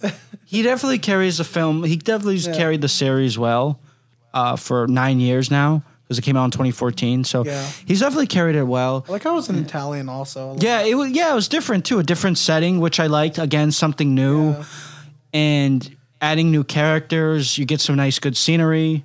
So that's what I liked about it. And like I said, it's good, and then it doesn't like overwhelm its stay. I think the time too, it has a decent runtime. It's about an hour 45. Yeah. And so that's a decent runtime and, a solid plot too. I mean, that's what I enjoyed about it. And I definitely think that it was one of the stronger in the trilogy. Because two I did enjoy, but I feel 2 is a little bit, in my opinion, just kind of the weakest of them. But it's still enjoyable because I watched it last week. I still liked it. But I just feel like I like 3. I feel like 3 is kind of like stronger in the franchise. But 1 is still... I could agree with that. 1 still holds up very well. As like someone who hasn't watched Equalizer at all, what exactly about it is appealing? I think Denzel Washington. Denzel Wash, yeah. I mean, other than Denzel. He carries the film well, but definitely, what's different about it from other action movies. It's not super over the top. So he's retired. He worked in like the government, part of the CIA. He's heavily trained. He has all these skills, but he's just trying to kind of distance himself from all that stuff. But then things happen to people like around him, and that kind of calls him to take action. In the first one, and a little bit of spoiler, but I mean, it's been almost 10 years since the first one came out. But in the first one, though, he's working kind of like at a Home Depot like store, and he occasionally goes to this diner where he reads his book, and then he comes across a young girl played by Chloe Grace Moretz, who's basically kind of like escort, and she's getting mistreated by like this like Russian kind of mob basically. And he, steps in, tries to save her. I mean, at first he negotiates with them, offers them money. They don't accept. So then he takes action, into that. And then he just kind of basically protects people, that he's surrounded with. And then the second one with Pedro Pascal, and then he has his neighbor too, who he protects too. I mean, it's just people around him that he kind of saves. So it's basically like he's kind of like a father or brother figure, towards other people. And you just see that with relationship. I mean, in a way, it does have a sense too of kind of just like relationships again with like ones that are close to you. And I don't know, that's what I like about it. And then too, it's just not super like over the top explosions or stuff like that. It's just, a couple cool fight scenes, a couple of shootouts here and there, but nothing like Expendables over the top. You know what I'm saying? It's very content, a very content like action series that's enjoyable. Okay. So I guess to sum it all up, because I feel like we've been here for like half an hour to talk about this. Equalizer 3, thumbs up? Yeah. All right. Enjoy, yeah. And huge thumbs down to Expendables 4. Scott Wall, just retire. I've seen enough movies from him. Need for Speed, Hidden Strike, now this. Just retire. You don't know how to make a movie. Like, you don't even, like, work at the asylum, because that's the best you could do, pal. That really is. Hate to break it to you. I don't care. He makes more. He's a millionaire. Dude's not suffered or anything. Like he's out here making money off poor, absolute, disgusting quality products. Hey, he's still gonna make that money. Yeah, like I said, this movie just does such a disservice to every character. Like I said, the female characters are just badly written, mostly there to be eye candy when they could have done so much more of them than just be eye candy. I don't know. It was really stupid. The male characters were old, and like it was really apparent that they were old in this film. They were old and not good at all.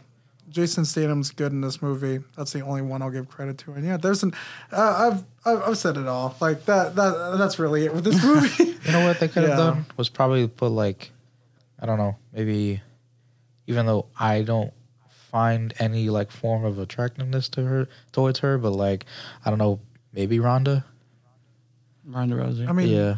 It's not about attractiveness. No, I'm just like all right. So like, obviously it was the whole. They did have her last movie. I what, in forgot. 3? It was Yeah, she was in 3. Oh, so then why the fuck did didn't they bring her character back? She must have died in the movie. I forgot. Oh, what it's the been a while fuck? since I saw 3. I have to watch it again. But yeah, 'Cause I'm like it's just oh no, I don't know. It's whatever. Let's move on from this.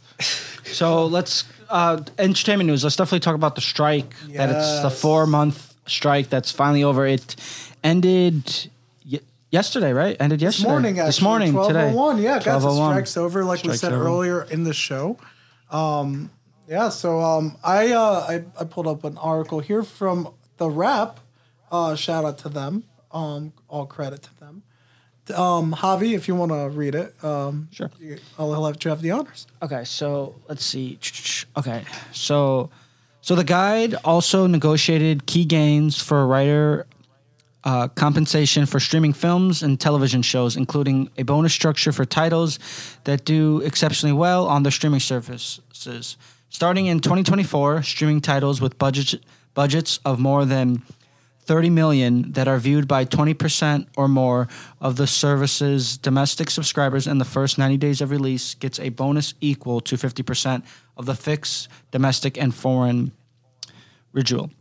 Views will be calculated as hours streamed domestically of the season or film divided by runtime.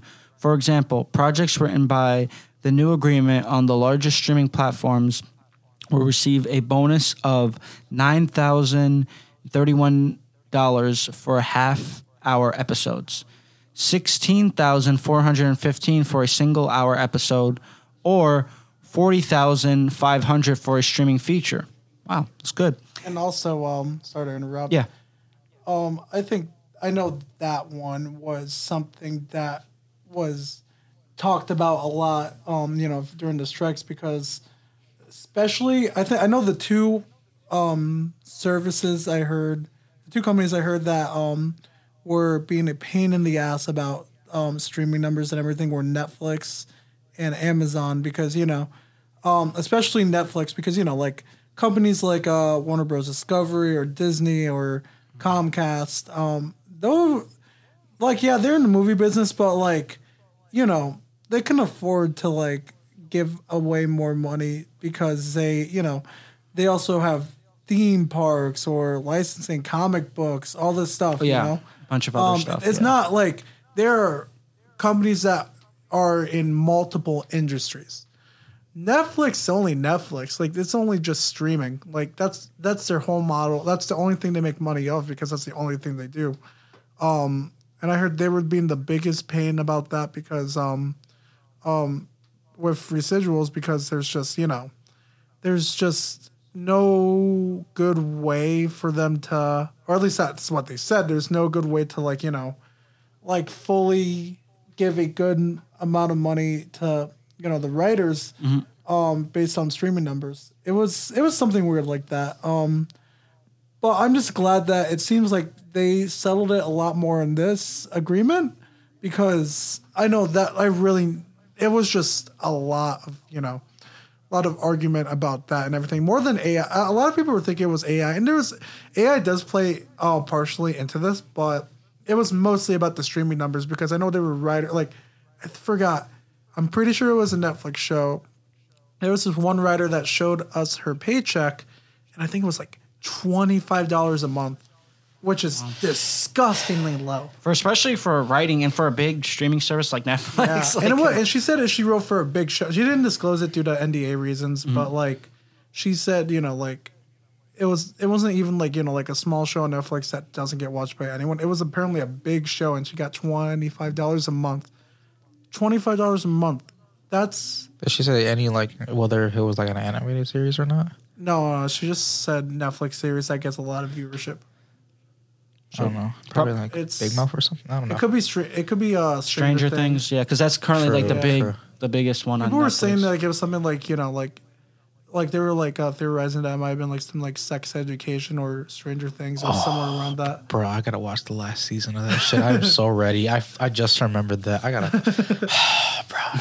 Yeah, and so it was one of those. The last bullet here, it also says WGA will also receive confidential viewership data on streaming shows based on hours viewed, though only aggregate data can be publicly shared. That's interesting.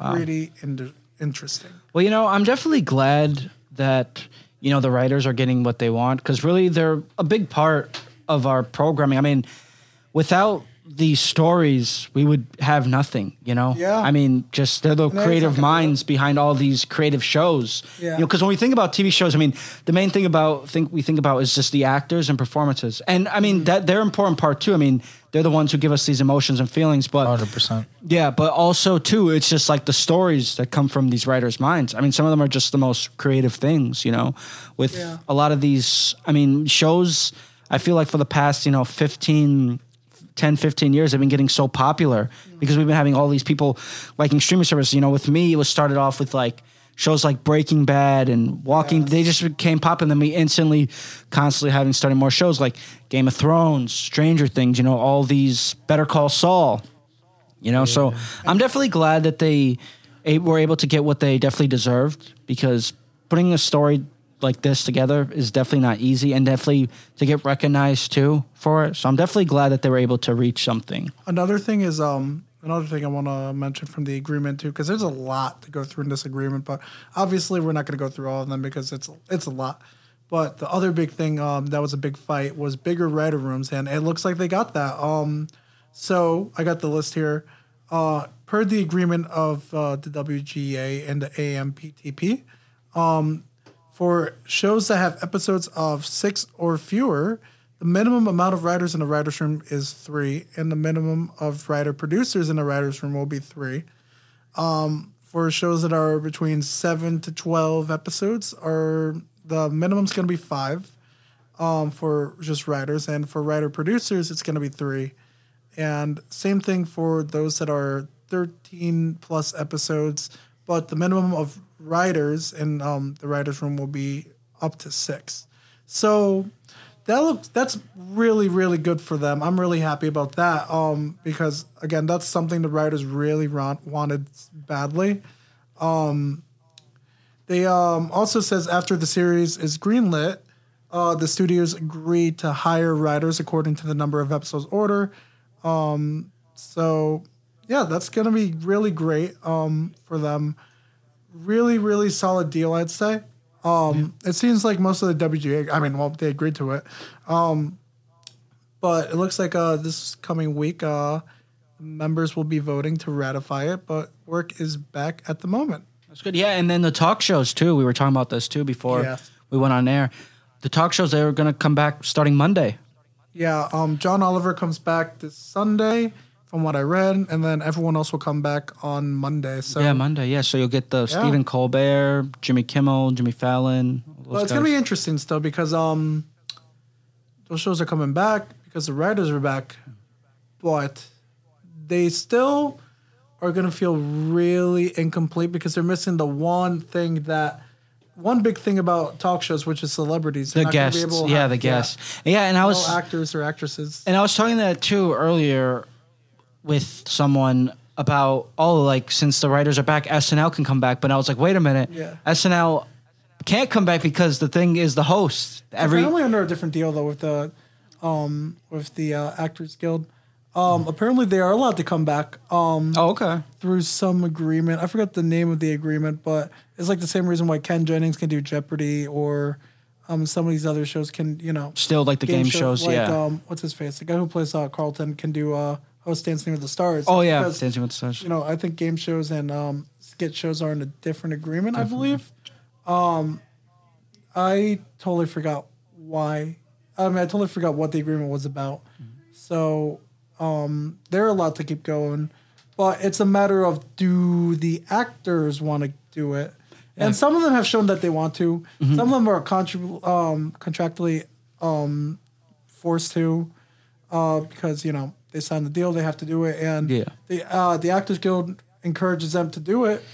But there's some that obviously want to keep striking with their fellow actors and actresses and make sure everyone else gets a fair, good deal. Which leads to our next thing. Actually, the Actors Guild will be meeting up with the AMPTP within the next 2 weeks. Maybe, I'd say things are looking pretty promising since the WGA strike is over and they agreed. But part of me feels like it might not be as easy. It might be still pretty hard because I feel like the one with the Actors Guild, it's going to be a lot more complex. You know what I mean? Because I feel like especially the AI concept is, that was a concern within the writers, but with the actors is an even bigger concern because the most disgusting thing that I read was the fact that they, studios are wanting to hire background actors, pay them once for their likeness, never use them again, and those background actors will never, ever, ever get a paycheck if the studios use their likeness in another film because, they just want to fuck over, smaller actors, extras and everything, and they wanted to be cheaper. So say like it's a Marvel movie, if you agreed to another movie, like say like I don't know, like Star Wars, where you're an extra, and you're actually on the set and everything, and you agree to let them use their likeness in another movie, they will do that. They'll CGI you on someone else, and you will only get paid once for it. You'll never get paid again. So if you did it for Star Wars, you'll get paid for that, but won't get paid for like Spider-Man or like Iron Man or something like that. I explained that poorly, but I think you guys get the gist. It's a fucked up deal. That's not cool. Yeah, it's not cool. It just shows the greediness of the studios. There's just a lot of problems there and a lot of things where, there's a lot to go through there. So who knows? I'm hoping for the best here. I really am, but who knows? It's I know that one's really complex and everything.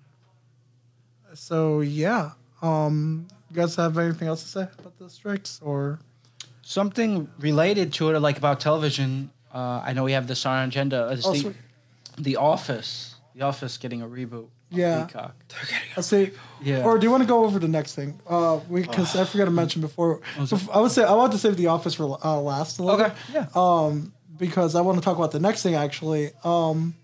Netflix, Max, Disney, and other streaming services form an alliance after this deal was announced.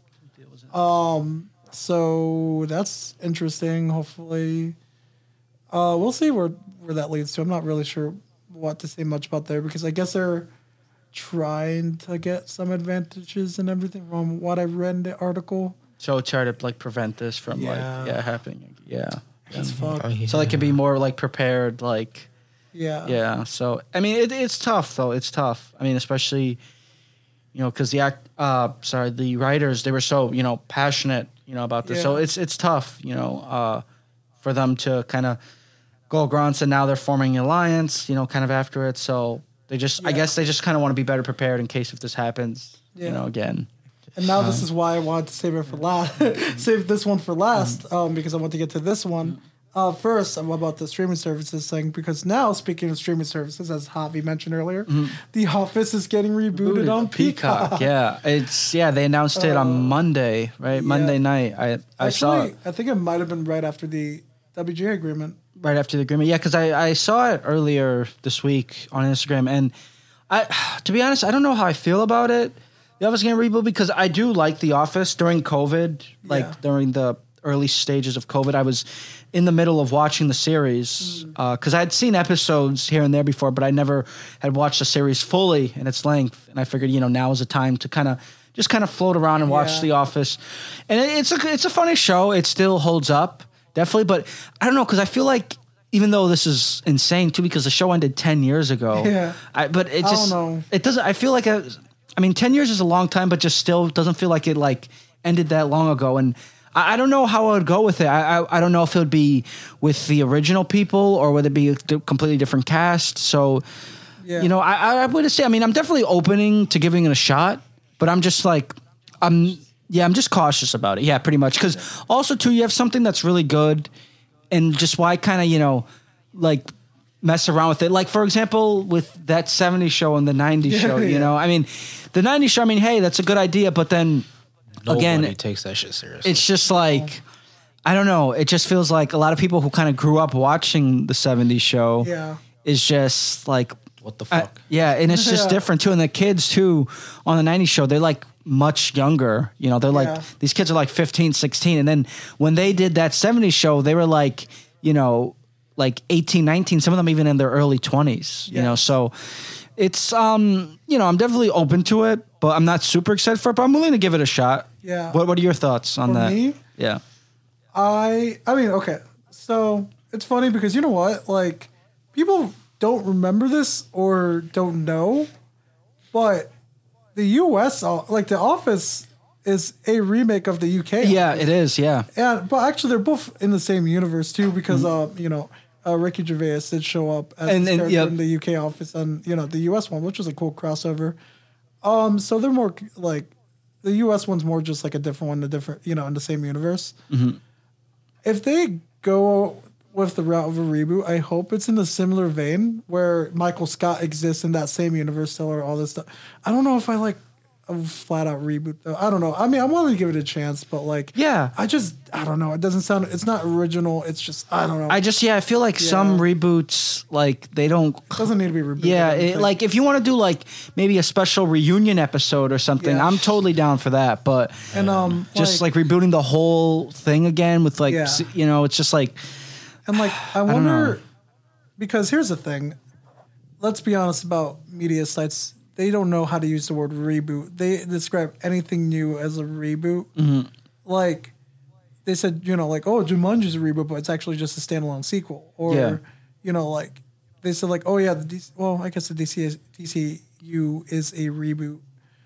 But, like, how, like, is it a soft reboot or like, hard. Is it a, is it a sequel series? Who knows? It seems like it might be a straight reboot, but because it's gonna be, but they use that term very, very vaguely these days. Yeah. So like, I'm not sure, like the extent of it. And I mean, we don't know anything except that it's just announced. And I feel like that's what we've been getting like all for like the past like 5-6 years. It's just reboots in TV and movies, you know what I'm saying? Like, and like, because there's nothing like it's even they did.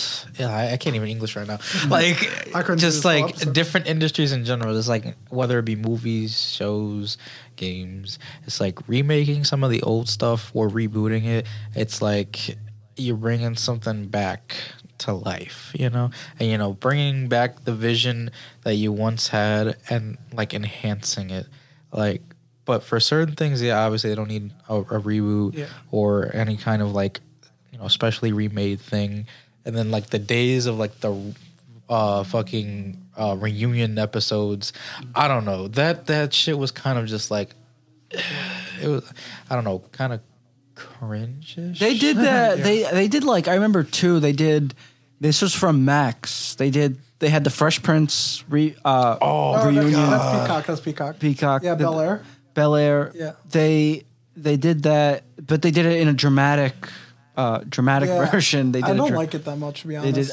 Nobody did. I'm not really interested in. I mean, I like the Fresh Prince, the regular one. Yeah, I like. But just the dramatic one. I mean, okay, I see it's different, but it doesn't have that same charm that we liked from the first one, and then like having like Carlton be like, oh, this tough lacrosse player, and it's just like, dude, that's not Carlton, man. He's a lacrosse player in it. Yeah, he's a lacrosse player. What the fuck? Yeah, nobody fucking cares about that. And then, like the point is that Carlton's a fucking geek. I don't like want to. Yeah. I don't want to see him as like a tough lacrosse player because that's not what he is. Yeah, he's he's a geeky dude who dances like an idiot and everything, and it's just so uncool compared to Will. But no, this motherfucker is. Like toe to toe in coolness with Will, and it's just like that's not him. That's not Carlton. Well, I mean, like he could gradually gets there, but like at some point. But like even though he still like does his like stupid shit, but like I don't know, the one likable thing I guess that people could say about it was just the fact that Will was is the Uncle Phil of that series, right? Wait, in what series? In the remade Bel Air. Will's not in the new series. He's not. No, I swear Will Smith's not in it. Will Smith, the character, is in it, but Will Smith. He's just like the producer, executive producer. Yeah. What the fuck? I swear he was supposed to be involved, like as legitimate character. What the fuck? I haven't. Unless if he did it. I mean, I haven't seen it. Have you? Looks like I've seen a little bit of it. He hasn't been like a cameo or nothing. No cameos. No. Shit. You know what? Another reboot or remake, whatever one that I couldn't stand. I thought it was so dumb. Was Saved by the Bell. They had that on Peacock. About that. They had. Well, first of all, they did spinoffs. They did like multiple spinoffs. They did like Saved by the Bell College Years, which only lasted one season. Because people didn't really care to see them in college, Yeah. And then, they did. And then Peacock, they picked it up for a reboot one, but it was their kids. It was like Zach Morris's son, who's basically Zach Morris. And then who else did they have? They had Mario Lopez, but I guess he was like a gym teacher. Like, it just, I don't know. It just sounded, and I just had like zero interest. Like, I used to watch Saved by the Bell growing up as a kid. Like, I would watch like reruns, like at my grandmother's house, like as a kid. And just like, I don't know. It just like I just looks like I had zero interest because it focuses on these newer characters, and there's nothing wrong. Nothing wrong to doing new characters. I mean, we definitely need new characters, but I just felt like it wasn't as new or creative. You know, basically you're just doing the same thing, but with just like younger people and like a different, you know, Zach Morris they all had like appearances in it, you know, but they weren't like the main thing. If you're going to reboot something, you need to put you need to make it creative. You need to make it different, stand out from the original, you know. Yeah. Like I'm tired of these reboots that try to do the same thing the original did and make it fail. Like I'll give props to Bel Air. At least they made it different from the original. I don't think it's good still, but you know, like I could appreciate the villain of a more dramatic, you know, Fresh Prince, but I do think it took away the charm of why French, you know, because the thing about Fresh Prince is that it had dramatic moments, and the reason why those dramatic moments were so good was because everything else was a little bit goofy. Yeah, it was more humor. And it hit hard, like, you know, when Will Smith is out here saying, "Why don't he want me, man?" and like, you know, like that shit hit hard, bro. It hit you hard because, you know, like all this moments, and then you have this one dramatic moment of Will being hurt because his father does not want to be there for him.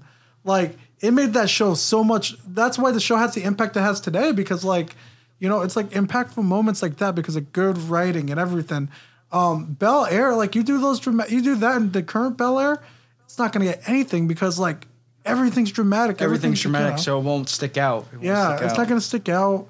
No one really talks about the show or anything. Like, you know, but it does seem to get decent, like, viewership, so good for them. It's personally not my thing.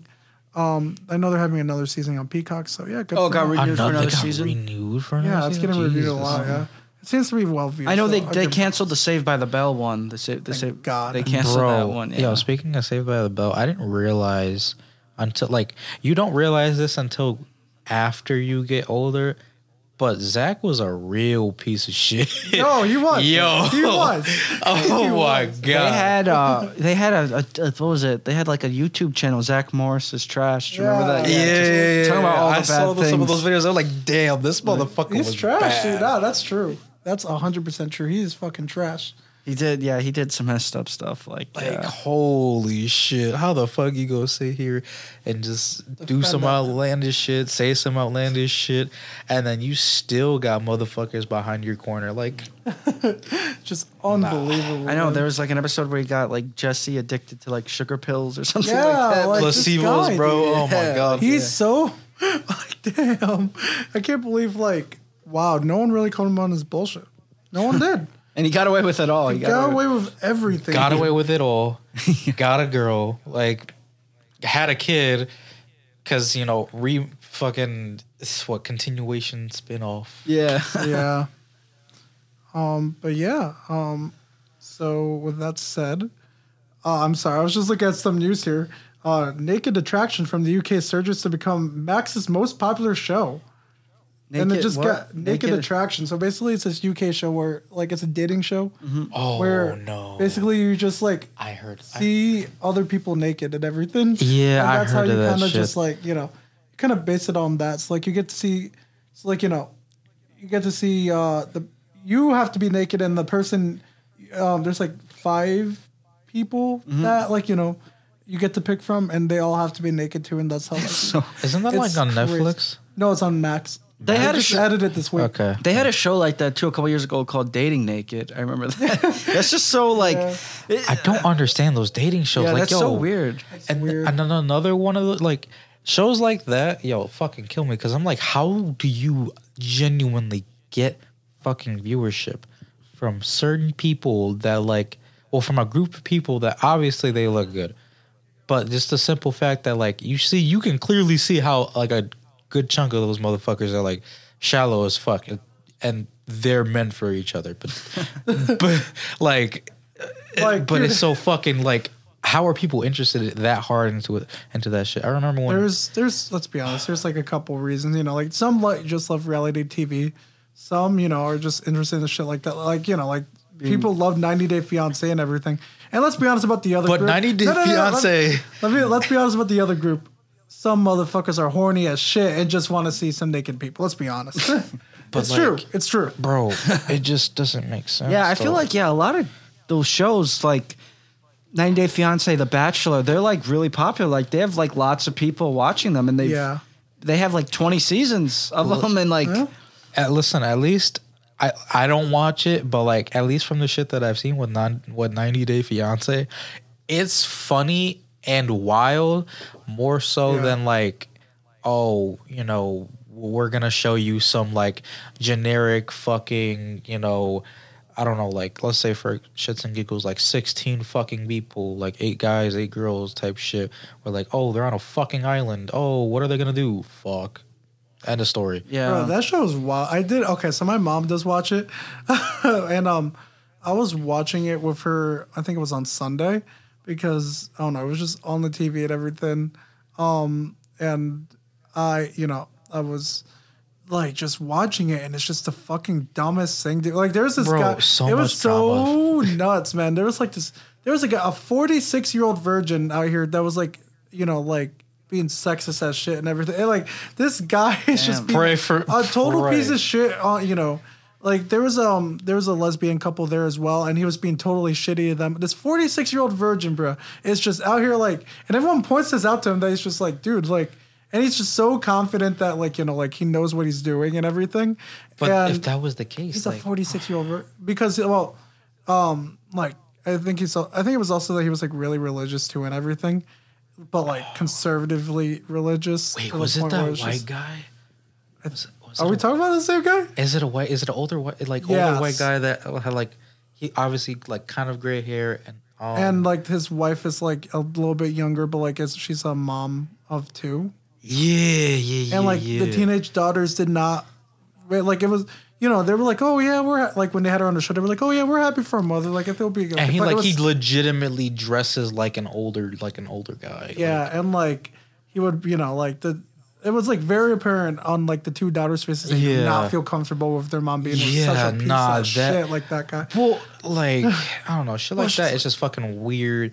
But like when you fucking see shit like 90 Day Fiance or just like certain shows that are more actually realistic, or you get actual like bullshit and, you know, drama where it's like you're seeing people like do them or say the most wild shit. It is crazy. Yo, I remember this one in particular where it's like, oh, homeboy lied about having a job and whatnot, and like he lived in a different country, and I remember this one. And the next thing you know, like she had went to go visit him, and then, you know, try to go live with him.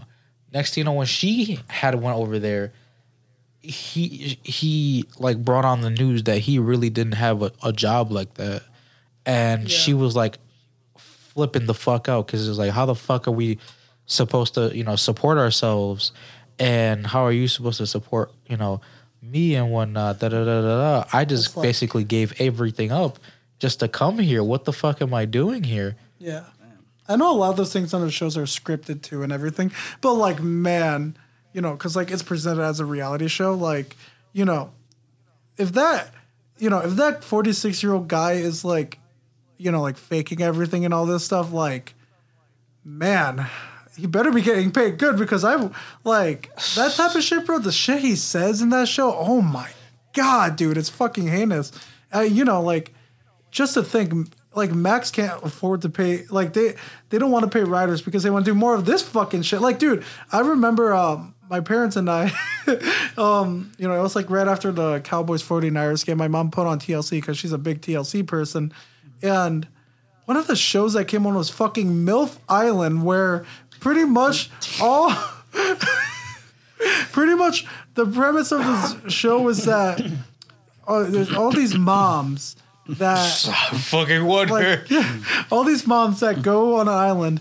No, it's fucked up. It's more fucked up. Oh, and they bring their sons with them. And have their sons hook up with the other moms.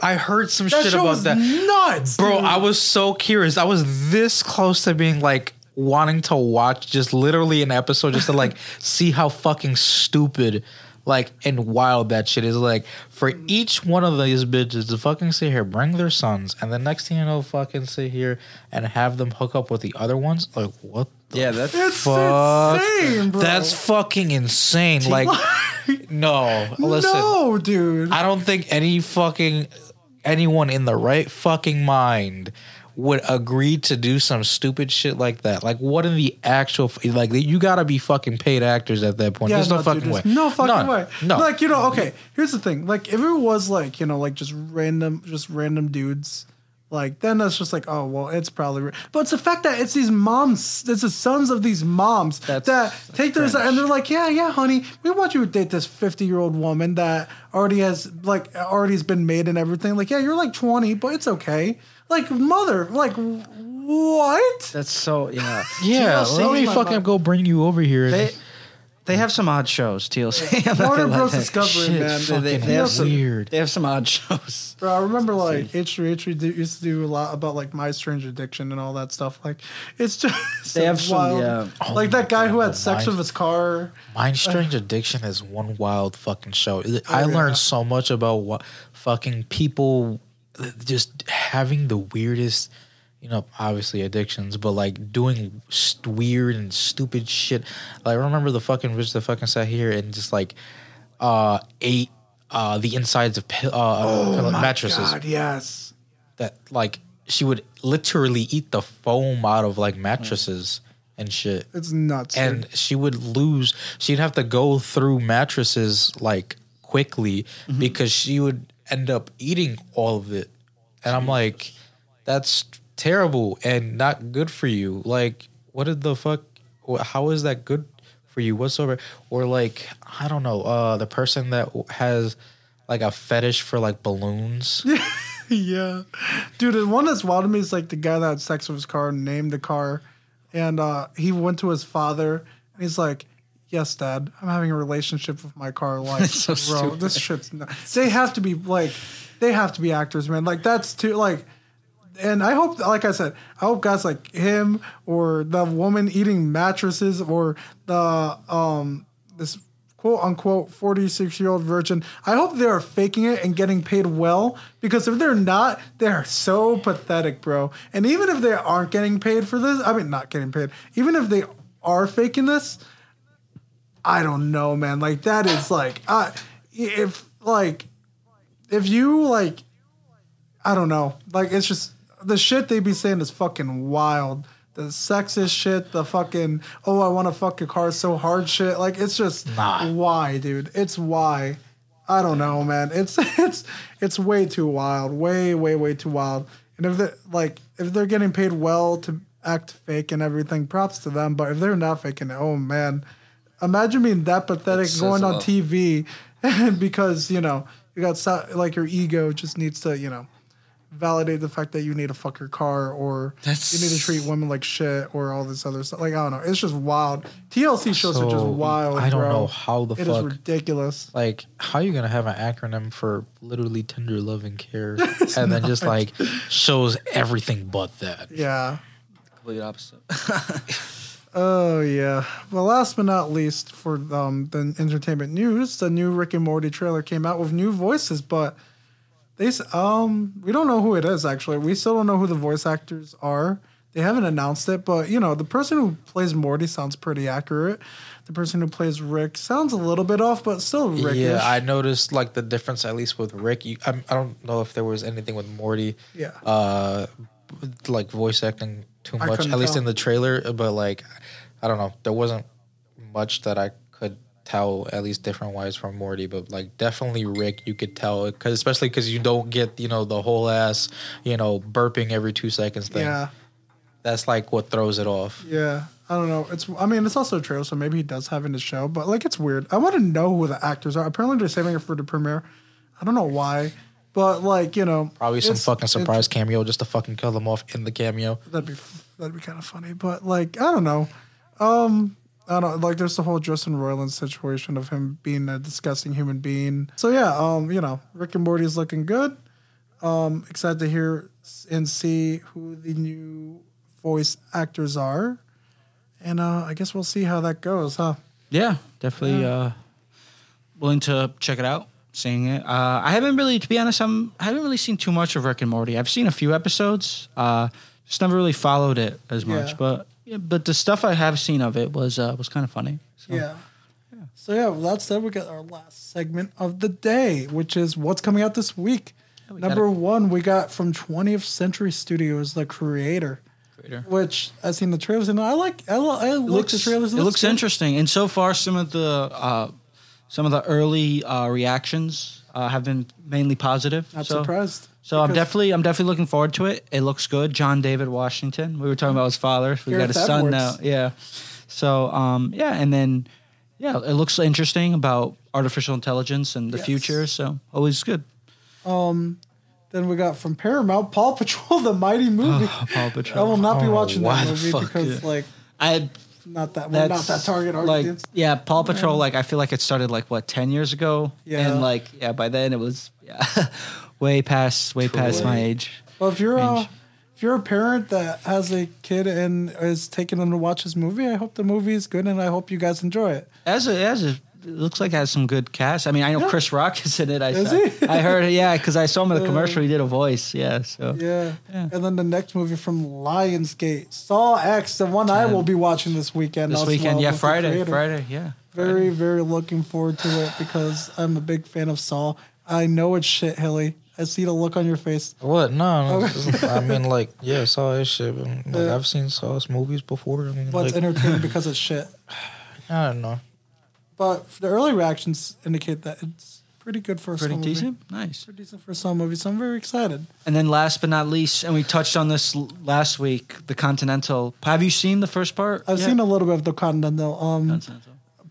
So part 2 comes out on Peacock, from Lionsgate Television. The first part, so far, from what I've seen, it's okay. I know some people didn't really like it that much. Mm-hmm. I think it's all right. It has a really, really cool intro. I like it a lot. Nice. But, so far, I'm 30 minutes in. It's all right.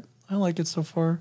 Still willing to go through with it? Go fully through with it? I think I'll fully review it in 2 weeks once part 3. Once it's officially, Yeah. Nice. Because, just review it as a whole. I don't want to really talk about part 1, part 2, part 3 separately. That makes sense. Get a whole feel of if I really liked the show or I didn't, or if I was meh on it. But it's alright. It's okay so far. Like I said, really cool intro. It's long. The episode part 1 was 1 hour and 26 minutes, so it seems like it'll be kind of 3 movies more than shows. Many movies. Yeah. Okay, that makes sense. Yeah. It was really, really long. Really, really long. But, I'm going to finish it. I'll watch part 2. And, we should review it 2 weeks from now or something. Because I know this Friday comes out. Next Friday comes out. Yeah, so it should be episode 5. Nice. Or 4, 4. So, yeah. I don't think anything else is coming out this Friday besides those things. Not that I know of. Yeah, the most one out of all those that I'm definitely looking forward to is The Creator. For sure. Yeah. So the thing is, Gareth Edwards, I really like his work. With Godzilla, 2014, and Rogue One was really good. Yep, with the best Darth Vader scene I've seen, because it's a really, really good scene. I love that scene. I got to rewatch Rogue One. I haven't seen it since it came out. It's been a while. It's been 2016. Yeah. Yeah. Wow. But with that said, I think that's it. Time to wrap up Real Rap. Yeah. Real rap. I just got to remember that because I kept saying real talk last week. So I can't believe how badly I messed that up. But next week, we'll be talking more entertainment news, more what's coming out that Friday. And me and Javi were talking, and we will probably have a whole discussion about movie licensed video games. Those really weird, there's those random ones you had B Movie the Game or Shrek the Third. Madagascar. I remember I had a Madagascar game for the PS2. Madagascar. Spider-Man 1, 2, 3. So we'll talk about a couple and everything. We'll talk about the ones that were actually surprisingly really good, and then the ones that are horrific. Because I've played a lot of them, and some of them are really bad. Touch back on a little nostalgia for you. I remember fucking Van Helsing. They had a game for that. That was the one that had I'm pretty sure Wolverine. The fucking Hugh Jackman's character. Yeah. I said Wolverine. Yeah, Hugh Jackman's character. Van Helsing. But there was a Catwoman one too. We'll discuss it more next week. It was just as bad as the movie, by the way. But it's Halle Berry. I felt bad for Halle Berry, but yeah. Anyways, thank you guys for listening to episode 2 of the Real Rap Podcast. We really appreciate whether you're listening to it on Spotify or YouTube or iHeartRadio, Pandora, wherever you're listening to it, because we really did put it in a lot of different places. But yeah, thank you again for listening. From me, Hilly, and Javi. Yes. We'll see you guys next week. Well, I don't know about Hilly, but unless he wants to join us next week. If you're doing that game thing, just let me know. Okay, yeah, I think we'll do. Yeah, then we might have Hilly on next week too. So yeah, from all three of us, once again, thank you. And this has been episode 2 of the Real Rap Podcast. See you next week. See you next week. Peace.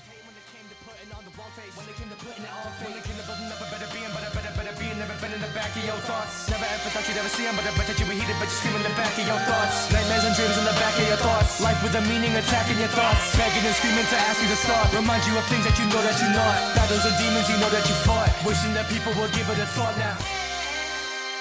Maybe I just go to therapy. Hearing it even a part of the reason these people are glaring me. Lights in the glam man really was flaring.